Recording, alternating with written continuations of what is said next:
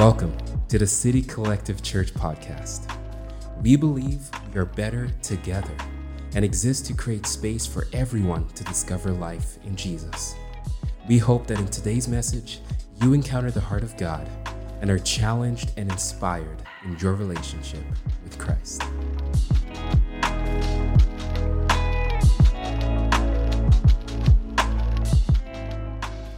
Good morning, you guys.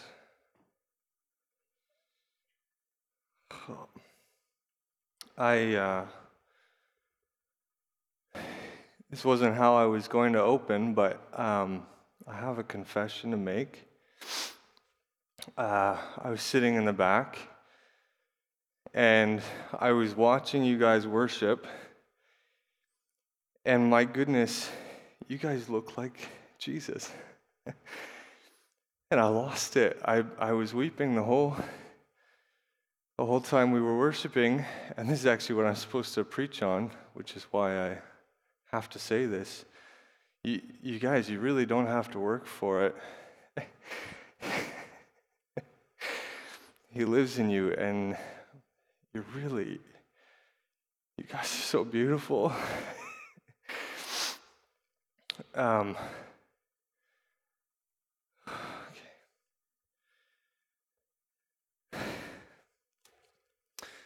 I have no idea what Makoto Fujimura said, but hopefully you guys got something out of that. I was supposed to note that video and say something about it, but you guys watched it, so we're good.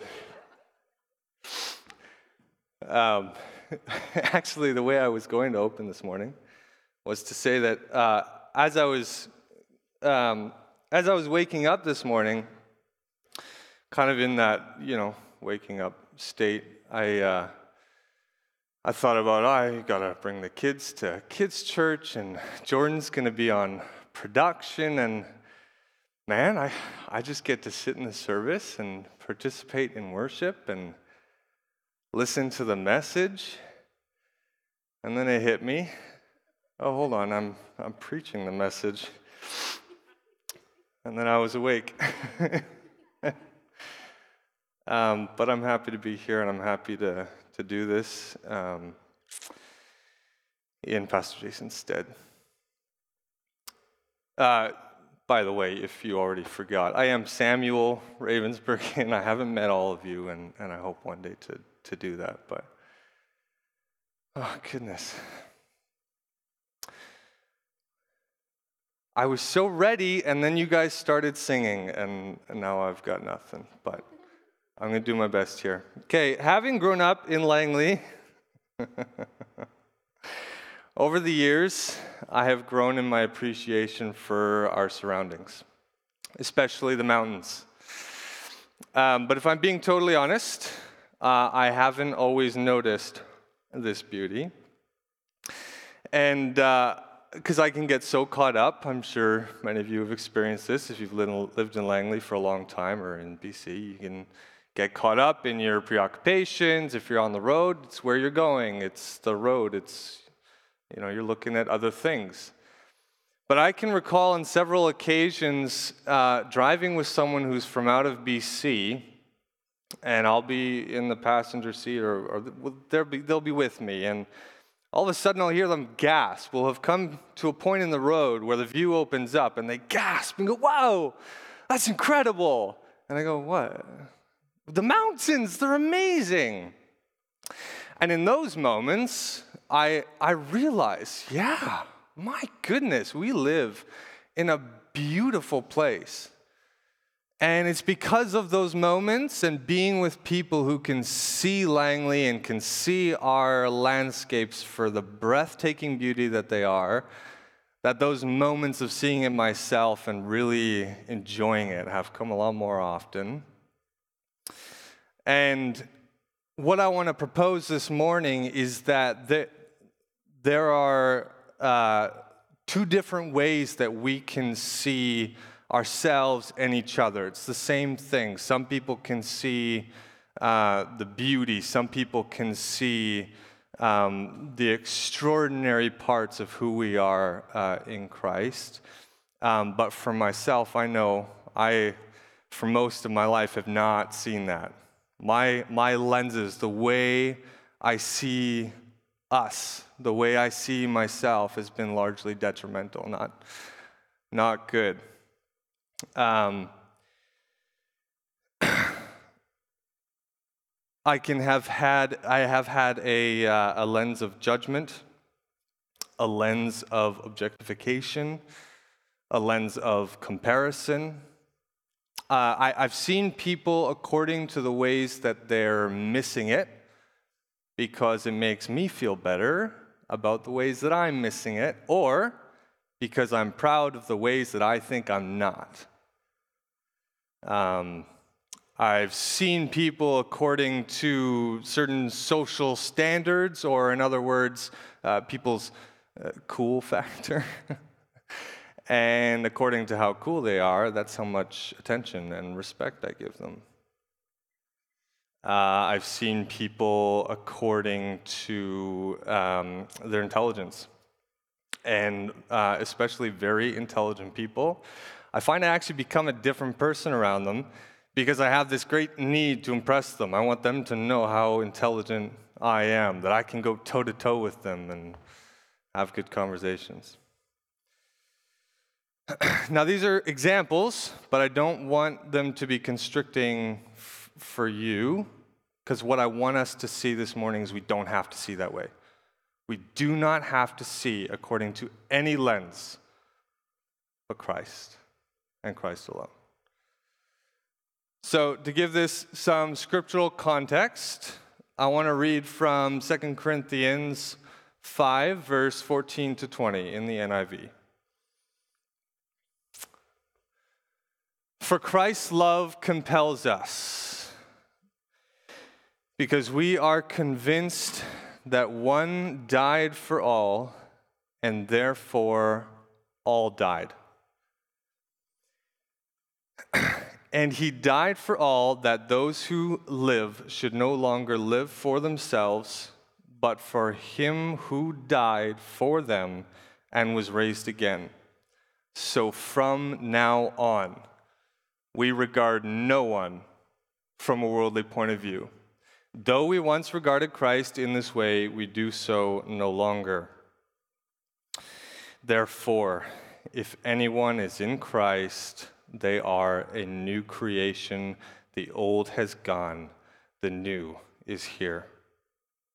All this is from God, who reconciled us to himself through Christ and gave us the ministry of reconciliation, that God was reconciling the world to himself in Christ, not counting people's sins against them, and he has committed to us the message of reconciliation. We are therefore Christ's ambassadors, as though God were making his appeal through us. Now, I want to point specifically to the verse where Paul says, from now on, we regard no one according to a worldly point of view. Because what I believe Paul is saying here is that we don't see anyone according to anything the world considers an aspect of your identity. So that could mean our ethnicity, our skin color. It could mean our sex, gender, our sexuality. It's our religion, our lifestyle, our economic status, what job we have, the level of education we have. It could be our marital status, our parental status, our family structure, how many parents or siblings we have. It could be the clothes we wear, the car we drive, the house we live in. It's our bodies, the size and shape, the measure of our physical beauty according to our culture's standards. It could be our disabilities and impairments, our mental health, our habits, our addictions, our sin, our failures, our successes. Now, I know I'm listing a lot of things, and inevitably this list can go on. But what I want us to see is that it's a vastly broad thing what Paul is talking about. He's effectively saying that in Christ, our earthly lives, every single aspect of our earthly lives has been stripped of the right to identify us. I'll say that again. In Christ, what I believe Paul is saying is that every single aspect of our earthly lives has been stripped of the right to identify us. And like Pastor Jason talked about last week, our identity has been fully defined by the resurrected Jesus. And it's by the power of the resurrection and through the Holy Spirit that we have been raised up into this new identity. So like it says in 1 John 4, as he is, so are we in this world. As Jesus is right now, glorified, seated at the right hand of God, so we are in this world, and we have the choice to see ourselves that way. Colossians 3 says, since then you have been raised with Christ, set your hearts on things above, where Christ is seated at the right hand of God. Set your minds on things above, not on earthly things.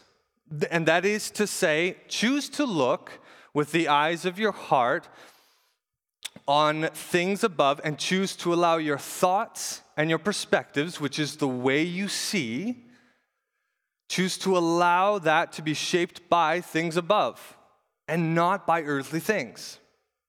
And later in Colossians 3, it says, you have put on the new self, which is being renewed in knowledge in the image of its creator. Here there is no Gentile or Jew, circumcised or uncircumcised, barbarian, Scythian, slave or free, but Christ is all and is in all. Galatians 3 says, so in Christ Jesus you are all children of God through faith. There is neither Jew nor Gentile, neither slave nor free, nor is there male or female.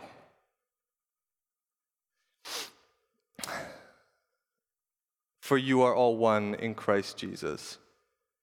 These verses are declaring that the lens of these things that others might see as our identity are no longer our identity. Because we are in Christ and we are children of God. And I could pull out so many more verses, and honestly, I think I was tempted to just, read scripture this whole talk, but I won't do that. But what I will say again is that our lives, my life and your life, has been fully defined by the resurrected Jesus. Now, having this lens as the way we see ourselves and each other is not something we can just choose to do. This is the tough part. Because our flesh and our souls have been trained to identify by sin and death and our earthly existence. And this is where the Holy Spirit comes in and becomes the greatest gift that we have been given by God. I want to read out of Romans 8, verse 12 to 17. And what I'm going to do is I'm going to have the words as it is in the Bible up here, but as we read it, I'm going to be rewording it according to sight language. Okay? So just follow along up there, but listen to how I reword it. So then, brothers and sisters, we are debtors, not to the flesh, to see according to the flesh. For if you see according to the flesh, you will die. But if by the Spirit you put to death the deeds of the body, you will see. For all who see by the Spirit of God are the children of God. For you did not receive a spirit of slavery that causes you to see according to your shame and fear, but you received a spirit that causes you to see according to the fact that you are children of God, adopted by God. And it is by this Spirit that we cry, Abba, Father, and it is this very Spirit bearing witness with our spirit that we are children of God. So it is actually the Holy Spirit's job to reveal to us, to show us, to shape and form our perspective that we are His children. It's His task, it is His joy, it is why He was given. One of the grand purposes of the Spirit within us. And if we are children, then we are heirs, heirs of God, and joint heirs with Christ, if in fact we suffer with Him, so that we may also be glorified with Him. Okay, so this has been my experience in my journey with the Spirit, and I want to give you a practical example of how this has kind of happened in my life. So, Anthony, can you stand up for a second? Everybody, this is my dear friend, Anthony, a wonderful person who I have prepared to be doing this, but you can sit down now. So say I were to look at Anthony, and because Anthony has extraordinary muscular structures, I get intimidated. I'm looking at him and I see him as this vision of something I could be, something I maybe want to be. And because I'm not that, I feel ashamed because I'm looking at all his muscles. And now that I'm ashamed, I feel compelled to judge him. And I start to think, well, maybe he works out because he's conceited or something. I don't know. I don't believe that about you. I love you. So this moment happens where I realize, oh, shoot, I'm thinking this way about Anthony, and I love Anthony, I don't want to think that way about him. So what do? I look away. And I don't just mean physically look away. I mean, like, I try to stop thinking, right? I try to remove my perspective from looking at Anthony and try to think about something else. I try really hard. And what the Holy Spirit showed me is He said, no, don't look away, but actually look at him and see him. Take the time to engage with who he is. Sit with it. And he wasn't talking about staring at him, because again, you're not just looking with your physical eyes. You're looking with your perspective, with your thoughts. And he said, sit with it. And actually engage the process of coming out of how you see him, how you're thinking about him. Give it to me and let me testify to you. Let me bear witness to you who Anthony is.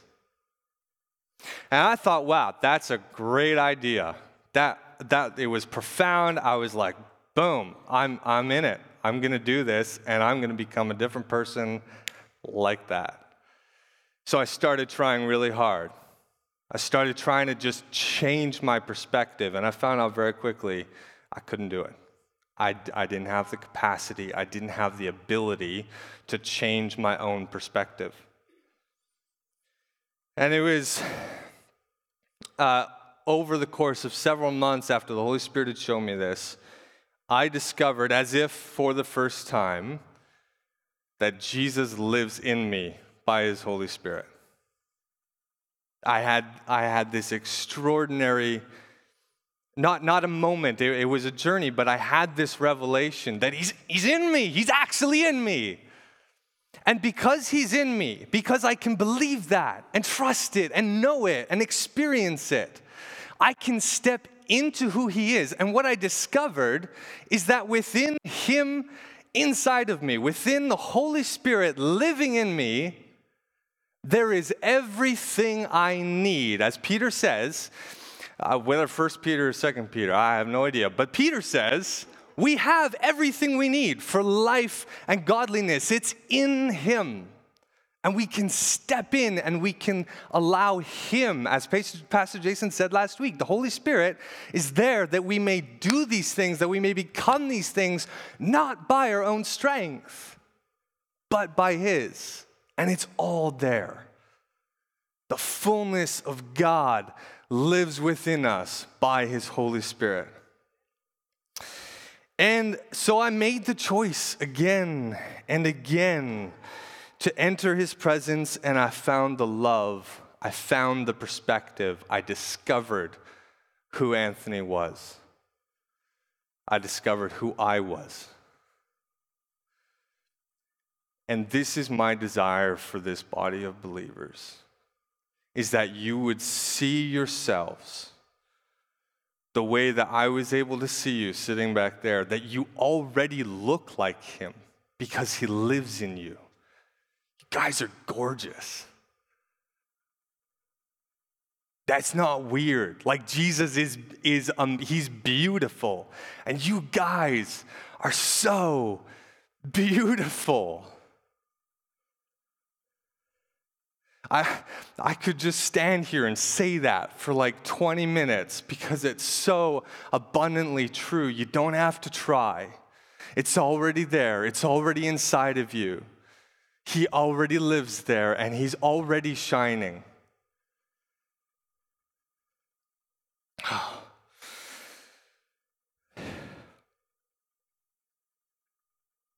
I want this for this body. I want this for the global church, that we would see Jesus and know that he is capable of transforming us into the fullness of the identity he's already given. And this is what I see. This is my belief, and I want you to know you're powerful to disagree with me on this specific point. And actually the whole thing, if you want, that's okay. But what I see is that much of the church, especially in the West, has not laid hold of this gospel identity. And because of that, the church has not loved. And because I've been talking about this worldly perspective, the way the world sees us, I want to be careful not to disparage the world, not to accidentally condemn the world, because in fact, the world has seen this issue clearer than the church in a lot of ways. The world has seen that the world does not have the right to tell us who we are.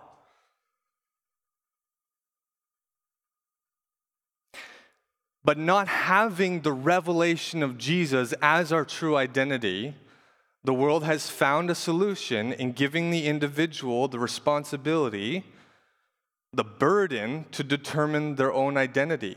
And I don't blame them for it.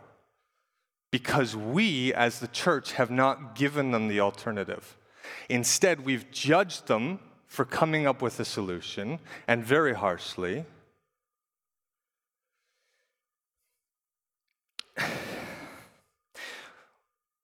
We have judged them without offering the good news of the gospel as the alternative. We have been like the servant who had his debt canceled and turned around and demanded payment of a much smaller debt.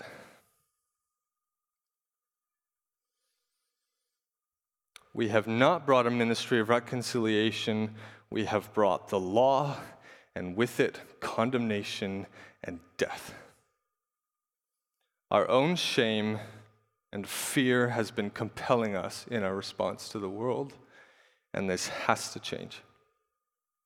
And it starts with us seeing ourselves according to the identity that we have already been given, letting the love of God that is in Christ reveal that identity to us, that of a lost son or daughter who has been reconciled, who has been born of our Heavenly Father, a new creation.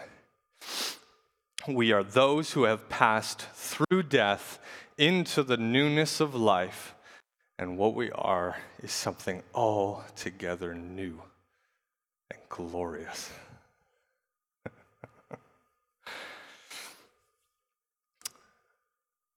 In my process of writing this message with Pastor Jason, he would write notes, and he says he doesn't even remember writing it, but he wrote for the end of my message an example of an invitation.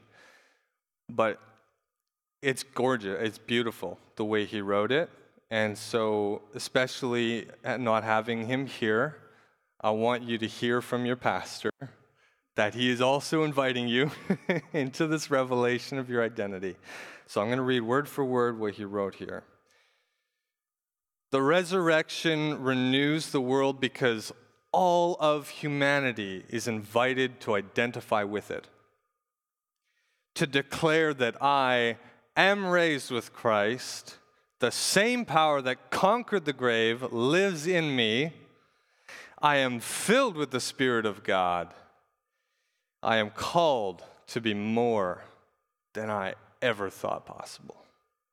Not by my strength, but by His. Friends, my life has been transformed by this revelation. There is a journey to go on still, and I'm right there with him. As Paul says, I haven't obtained all this. There is a journey. But what if